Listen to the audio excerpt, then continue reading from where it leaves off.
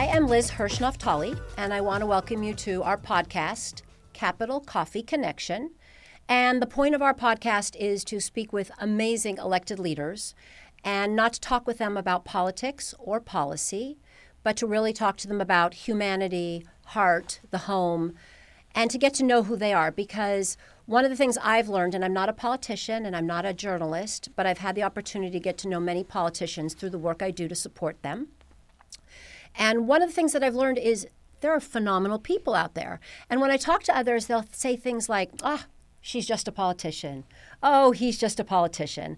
And what I've learned is that these just politicians actually are really interesting people and in so many ways are like us. And, I think about like the human genome, which basically says that 99.6% of all people are 99.6% the same, that there's only 0.4% that is actually different between us, between any two people over 8 billion people. So I think to myself, okay, so we have so much in common. What is that 0.4% that's different? And how do we bring us together on that versus separate us? And how do we find commonality and actually celebrate our differences? And so my hope is that through this podcast and through this opportunity to speak to really incredible elected leaders is to sort of try to find those answers out. So I was thinking about our guest today, and I thought back to when I was a little girl. And I remember all through my childhood that my mother would literally drop us off at this house. And inside this house was a paradise of art. And this woman, her name was Dorothy Cannon. We called her Dot. And she was already old when I first met her, but she just kept staying older. But in each room in her house was like a different area. There was one room where you would do ceramics, one room where you would paint, one room where you would do silk screen. I mean, each room had its own theme, and really like kids all afternoon would do art. The older kids would help them. She would walk around, but basically you were sort of free just to create. And I still have a couple of those pieces, and what I realized all these years later is that I wasn't a very good artist. But I really loved art, and I loved being creative, and I loved just the environment. And I bring this up because our guest today, who is a congresswoman, who I'm going to introduce, has been passionate about art herself and how to put art and weave it between the social work and political work that she does. So it is a great pleasure to introduce Congresswoman Sydney Kamlager-Dove and tell you just a little bit about her. She is the California representative from District 37. Woo! And that includes, for people that are familiar with LA, Culver City, Inglewood, Mid-City, Century City, Beverlywood, Pico Robertson, Exposition Park, University Park, West Adams, Crenshaw, and Baldwin Hills. So it kind of was like a little rap because I know she likes rap and hip hop. And for people that don't know LA, that kind of includes USC, Culver City Art District, LA Fashion District. And it's a really cool and diverse environment. And as I mentioned, the Congresswoman has been very passionate about art, and we'll get into that a little bit. But first, I just want to welcome you, and she brought her own tea, so I'm having coffee, she's having tea. Welcome, and thank you for joining us. Thank you for the invitation. So we're going to start, and we're going to go back to the beginning of Sydney time. And I would love for you to tell us a little bit about, you grew up in Chicago, and tell us a little bit about growing up, what it was like, what your parents were like, and what it was like to grow up in Chicago and some experiences you had. Our goal is for people just to get to know you. Yeah. So I feel like I was raised in Chicago and in Brooklyn because at a very young age, my mom moved to Brooklyn after my folks separated, and then I moved with her shortly after. But born in Chicago, on the kitchen table, on the near north side, literally on the kitchen table. So my mom and my dad met each other in school, and then it's an interracial marriage. And so they had challenges getting housing because folks didn't want to rent to them because they were a mixed race family. Decided to have me, and my mom didn't want to have me in a hospital. And so there was a program, she said, that would allow expectant mothers to give birth at home, and a midwife would come and a doctor. And so I was born on the kitchen table. My grandmother's a nurse. My aunt's a nurse. They were both there. My dad's friends were there. And so one of them held the mirror so she could see me come out. And then my uncle and a friend were stirrups for her. And I popped out, and she made sure to have me while my great-great-grandmother was staying with her. Wow. And she had come to make sure that my mother had a clean apartment prepared for the birth of her first baby. And so she said even when she was pregnant, she had her like scrubbing the floors because she said, I can't have my baby come out here in a dirty apartment. And so it was a real sort of family thing. So I'm sorry, that was a great. 3 greats. Yes, Pretty 3 cool. greats. My Wow. great-great-great-grandmother. I called her Gram. And she was around up until I was 3. I actually have a photo of her. Amazing. And so born on the near north side with a bunch of hippies, and went to elementary school there. And I was a Brownie and a Girl Scout. And I went to St. Vincent de Paul for kindergarten. And I remember a crazy time when they sent us home because somebody had lice. And we went home with our heads all wrapped up in towels. And my mother was like, what is going on? But it was a great city, full of excitement and food and great music. Right. There was all the music festivals during the summer and Taste of Chicago. And then my folks separated. And so I spent time with my dad at his apartment and then my mom at her apartment. And then she moved to Brooklyn because she's an actress. And then I followed her shortly thereafter. And I went to Ep.11, which was an elementary school in New York, and then Summit Junior High. And just, spent time on the A train going up to the Studio Museum in Harlem after school to meet her some days, and got to experience all of the art there. And we would sneak into music festivals because we didn't have a lot of money, and experience. So your mom was an actress and is an actress. She still is an actress. But yes. she also shared with you arts. Yes. The arts very early on. So that's part of your formative years. Yes. And so I remember, James Van Der Zee and, Houston Conwell and David Hammonds, all of these artists. And as a little person, you're like, this stuff is crazy. I mean, Cindy Sherman is bizarre. Yeah. But she kept taking me to museums and festivals and art exhibits and installations and to people's homes. I remember, going to visit Carmen de Lavalade and Jeffrey Holder. And I remember seeing him in Annie, and then I was at his home and she'd given me some skirts that she could no longer wear. And my mother I remember her saying, this is such an amazing moment. You won't even understand this for years. Yeah. But how important this woman is to dance and gifting you.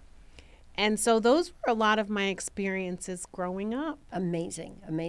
And then if you switch to school, in high school, do you have a crazy memory of something that was phenomenal or something that was challenging or a special teacher that really believed in you? So I ended up going back to Chicago, and I went to St. Ignatius Prep, so a Jesuit school. And I remember being invited as a sophomore, which was very rare, to participate in a Kairos retreat. And so they were mostly for juniors. Right. And you go, and it's a transformative weekend where you kind of are broken down and built up, but it's really about service and your relationship to God. And your relationship to others, to humanity. And I was invited sophomore year. I think one of my teachers had suggested that I would be good. And it was an amazing experience. You're crying and you're thinking about who you are as a person and who you want to grow. And you're 15 And years you're old. 15. And what your role is on this earth. And yes, and the relationship you want to have with the universe, with your God, with your family. It's beautiful. Yes. And I will never forget that. So fast forward, my stepson was considering going to school, and I told him about my experiences, and he ended up going to the sister school or the brother school of St. Ignatius. And I hope he will have the same kinds of experiences. But he continues to say it's about being service. It's service to others, service to others. Yeah. It's actually, look, I think young people love those opportunities. Yeah. But then they have to find the place that gives them the framework to do that. Yes. So that was, I will never forget that experience. And then we ended up going to do humanitarian work in the Appalachian Mountains in West Virginia. Interesting. And I remember going and seeing poverty like I've never seen before here in the United States, and helping a family clean their home. We threw out beds that were soaked in urine and feces, and this family with 5 kids, 3 of whom were born from an incestuous relationship with an uncle. Tough. Here, right here in our country. Yeah. And I remember the pastor saying to me, well, don't worry if someone calls you the N-word, because they've never seen black people. And I remember thinking that is such a lot of pressure to put on a 15-year-old to like figure out how to navigate that if that happens. So let's hope it doesn't. But I guess, okay, I'm on my own. And it never happened. Yeah. In fact, the little people who saw me were, I guess, so enchanted that they just wanted to hang out with me instead of having me clean the house. But that was also a really pure example of like what love and human connection can look and feel like when it's not interrupted by adult, paranoia or rhetoric. And so, and when it's authentic. Yes. And so I spent a week there doing all kinds of humanitarian activities like that, and Amazing. It was incredibly powerful. It's powerful to hear the story quite a few years later. Yeah. So then you carried on through in different careers, in different jobs before you entered politics. And again, art was always, and young people have always come together for you. Yes. And is that, do you believe, from your education, from these opportunities, and the combination of your mom? Absolutely. So my mom ended up getting married again to an artist. And so they're still happily married. That's nice. But yes, it was a combination of, in the house, that was what we talked about. When we would do family outings, they were to museums or events. And so I learned how to respect the arts and artists, and to also see them as storytellers, helping us navigate a very complicated world and inserting beauty or love, complication, all of that. And so I've never done anything without incorporating the arts into the work. So fast forward, I go to graduate school and I get my degree in arts management. I go to work at a nonprofit arts organization here doing murals. I then go to another nonprofit that works on political graphics. I then go into the movie industry, but that was short-lived because you never have any time to do anything else. And then I ended up turning into pure advocacy, but always finding ways to incorporate arts into it. Yeah, I think it's just who you are. It is who I am. Yeah. And just to switch a little bit, because I really want to keep this about you, but you are married and you have a husband that supports what I would assume is a busy life, and that you're traveling a lot. and how is that? Like, how do you balance the work and the husband and the family? Good Lord. I try to check out as many books as possible on what a superwoman looks like. Yes. But I never am able to finish those books. So It's a work in progress? It is a work in progress. I fail all the time. I am so grateful to be married to someone who supports my career choices and understands that I have a gift. And he does want to support the gift. That's beautiful. We also, are challenged because he likes home-cooked meals, as do the kids. And I like to cook, and I like to keep a clean house. And I have pets, which I love, and I miss when I'm not home. And so there are pings of guilt, that I feel a lot. Yeah. But I could not do this without a village of support. Absolutely. Yeah. Okay, pets, just tell us who they are. I mean, people care more, I think, about our pets than our kids. Like, that's kind of a funny thing that I'm like. I started off with 2 dogs, and they both passed away. So I think we're still grieving. And now we have 2 cats. Okay. So we have sister Kesey, who's the oldest, and then baby Sable, who we just got. And Sable is, I think, 11 months, and Kesey is about 4 years old. They're rescue pets, and they are divas in their own right, and I just love them. So you have 2 kids, 2 divas, and a husband, and you're traveling a lot. It's a lot. It's a lot. But I think even though you're trying to achieve being superwoman, you're in the balance there. You're doing pretty darn good. I think so. No one's left yet. Yeah. The cats have not packed a little bag. I got you. They're not going down the street. Good. But cats can be divas. Like, that's just kind of their nature. Oh, my I mean, I'm not trying to be anti-cat. No. It's actually pro-cat. It's just acknowledging. So my husband was grieving that we got the cat to help with the dog because the dog was getting old, and then he's like, oh, I love the cat. And then the cat started to love me. So then he was like, I don't like this cat. The cat has to go. Then I got another cat to keep her company. And then she started sleeping with my husband. And my husband's like, I love this cat. That's great. And then, of course, the cat came back to me because I am the cat whisperer. So now he has contentious relationships with all the animals. With both cats. Yes. Yeah. Everyone's jealous of everyone. That's really the good. truth. Keeps it interesting. It does keep it interesting. Yeah. Okay, so I'm going to switch a little bit and ask just some quicker questions, which are best advice you've ever received and maybe the worst advice you've ever received. Best advice I ever received, which I didn't take, was join a sports team when you're in school. Yeah. You missed that opportunity. I missed that opportunity, and it is, I think anyone who's been part of a team just is better at doing team activities. Right. And team activities are called living nowadays. Mm-hmm. Yeah. The worst advice I ever received was, someone told me not to use, they said, why are you running for office? And he said, well, don't ever say that again. And I was like, okay, well, that was like 4 elections and, 4 campaigns later, and I seemed to be successful. So the worst advice wasn't good advice. Correct. Okay. Who's your biggest cheerleader? My mother. Yeah. My mother.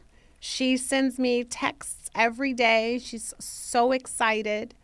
She tells everyone. We were someplace and she was talking to the janitor and she's like, oh, my daughter, she's in Congress. Oh, and I was like, lady, this man does not care about this. But she is my biggest fan. And she's watched you because you were in California Assembly, Yes. California Senate. Like, you've really gone up and you've moved along. And listen, I think she should be very proud. She should. So funny story, when I first got elected to be on the community college board, I said, hey, will you come out for the election day party? And she's like, no, I'm busy. I was like, okay, well, this is a serious thing. She's like, I'm sorry.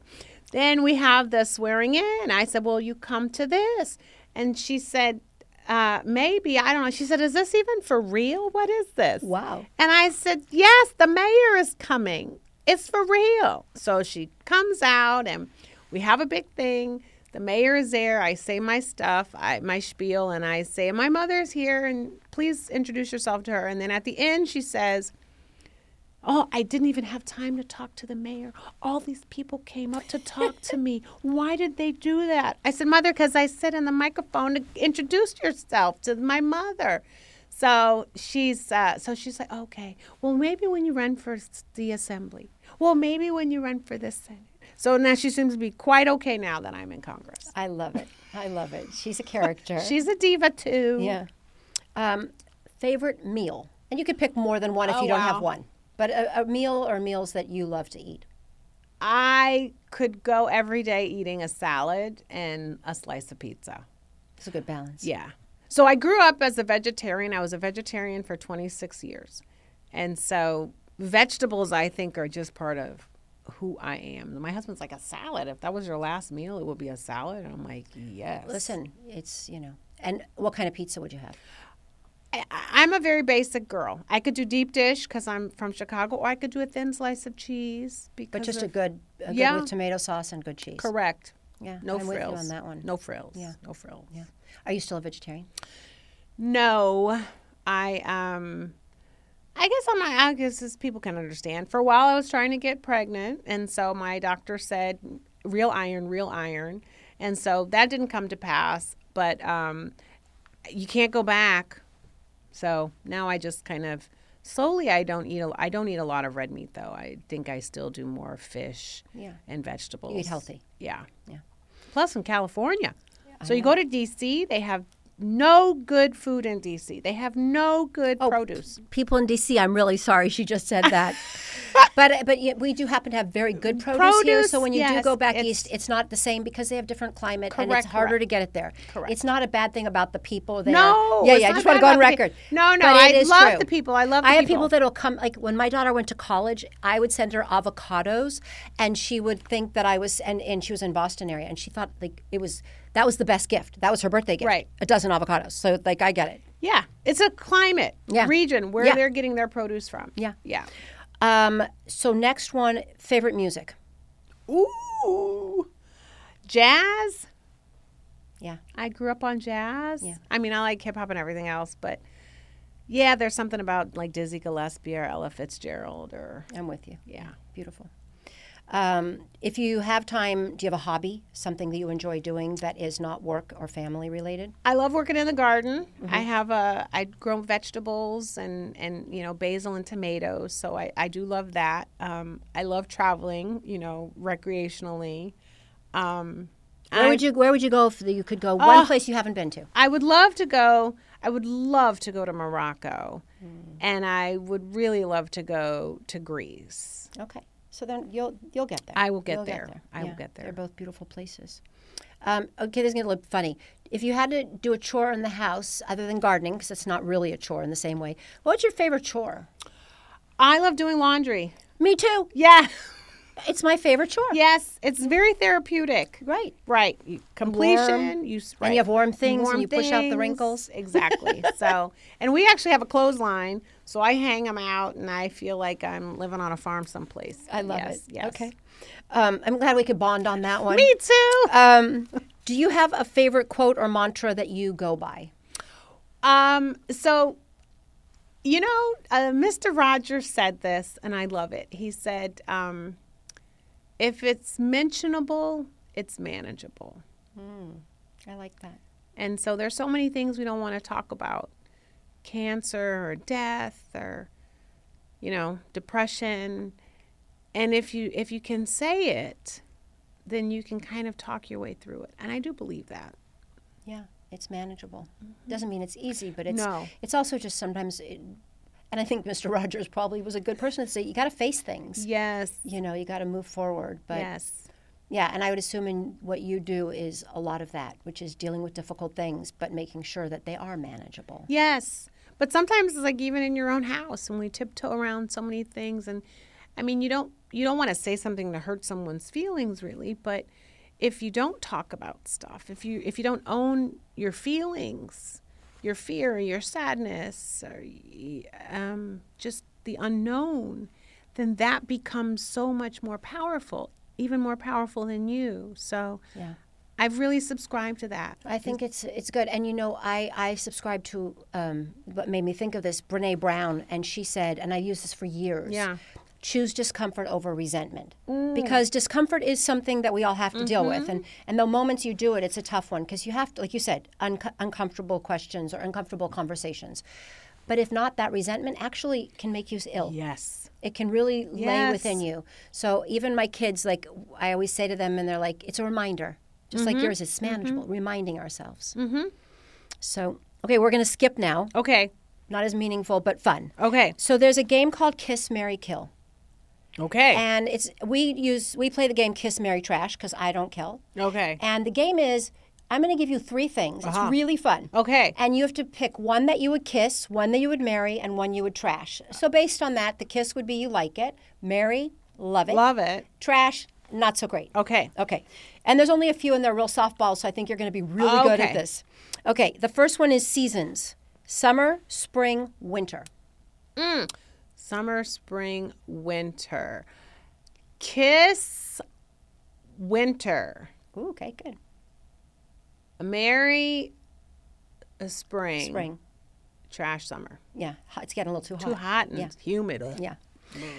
Okay, if you're going to relax, which I hope you have time for, the 3 are Netflix, reading, meditating. Ooh, okay. Trash, meditating. Okay, good. Not good, but okay. Yeah. Netflix, kiss, marry, Reading. reading. Okay, cool. Meals, breakfast, lunch, dinner. Oh, dear. No trash on that one. But I guess I will say trash for breakfast, lunch is Mary, kiss is dinner. Okay. Yeah, I like lunches too. Yeah. Yeah. Movies, comedy, romantic, thriller. Ooh, okay. Thriller, kiss. Comedy, trash, romantic, Mary. Nice. Yeah. Food, Mexican, Japanese, Italian.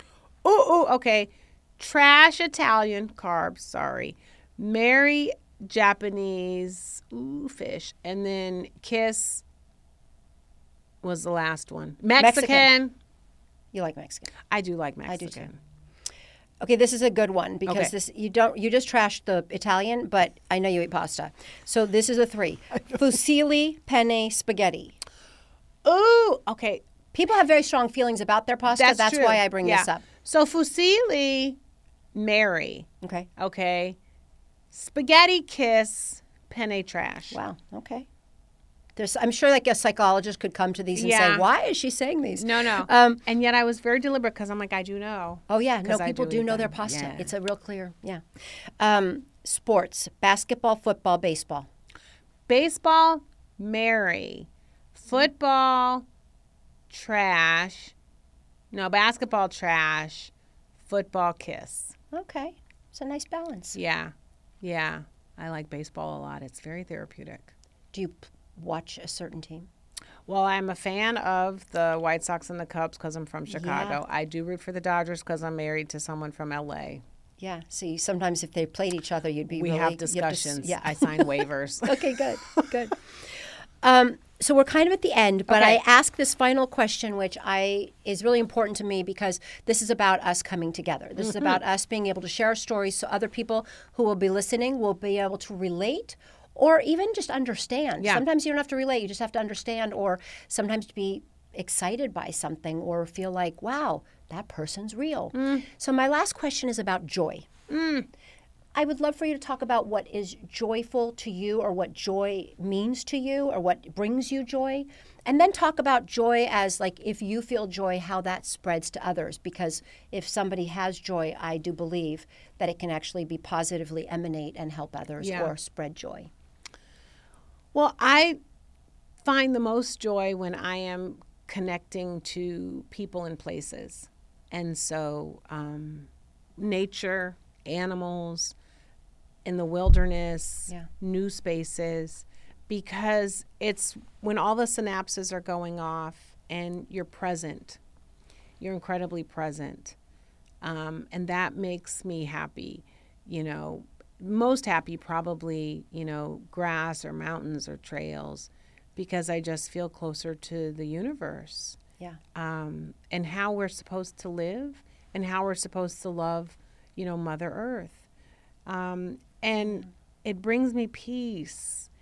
And I think I share my joy. I'm actually a very happy person. I have a lot of stress, but I'm incredibly happy.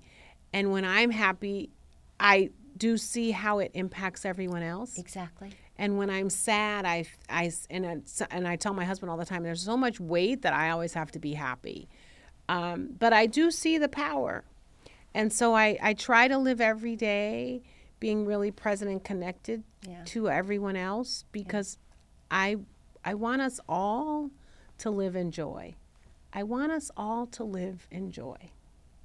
I will end there because that, hallelujah and thank you. I agree. Thank you so much for joining me. Thank you for having me. And continue to be doing what you do and spread joy. Thank you so much. Thanks.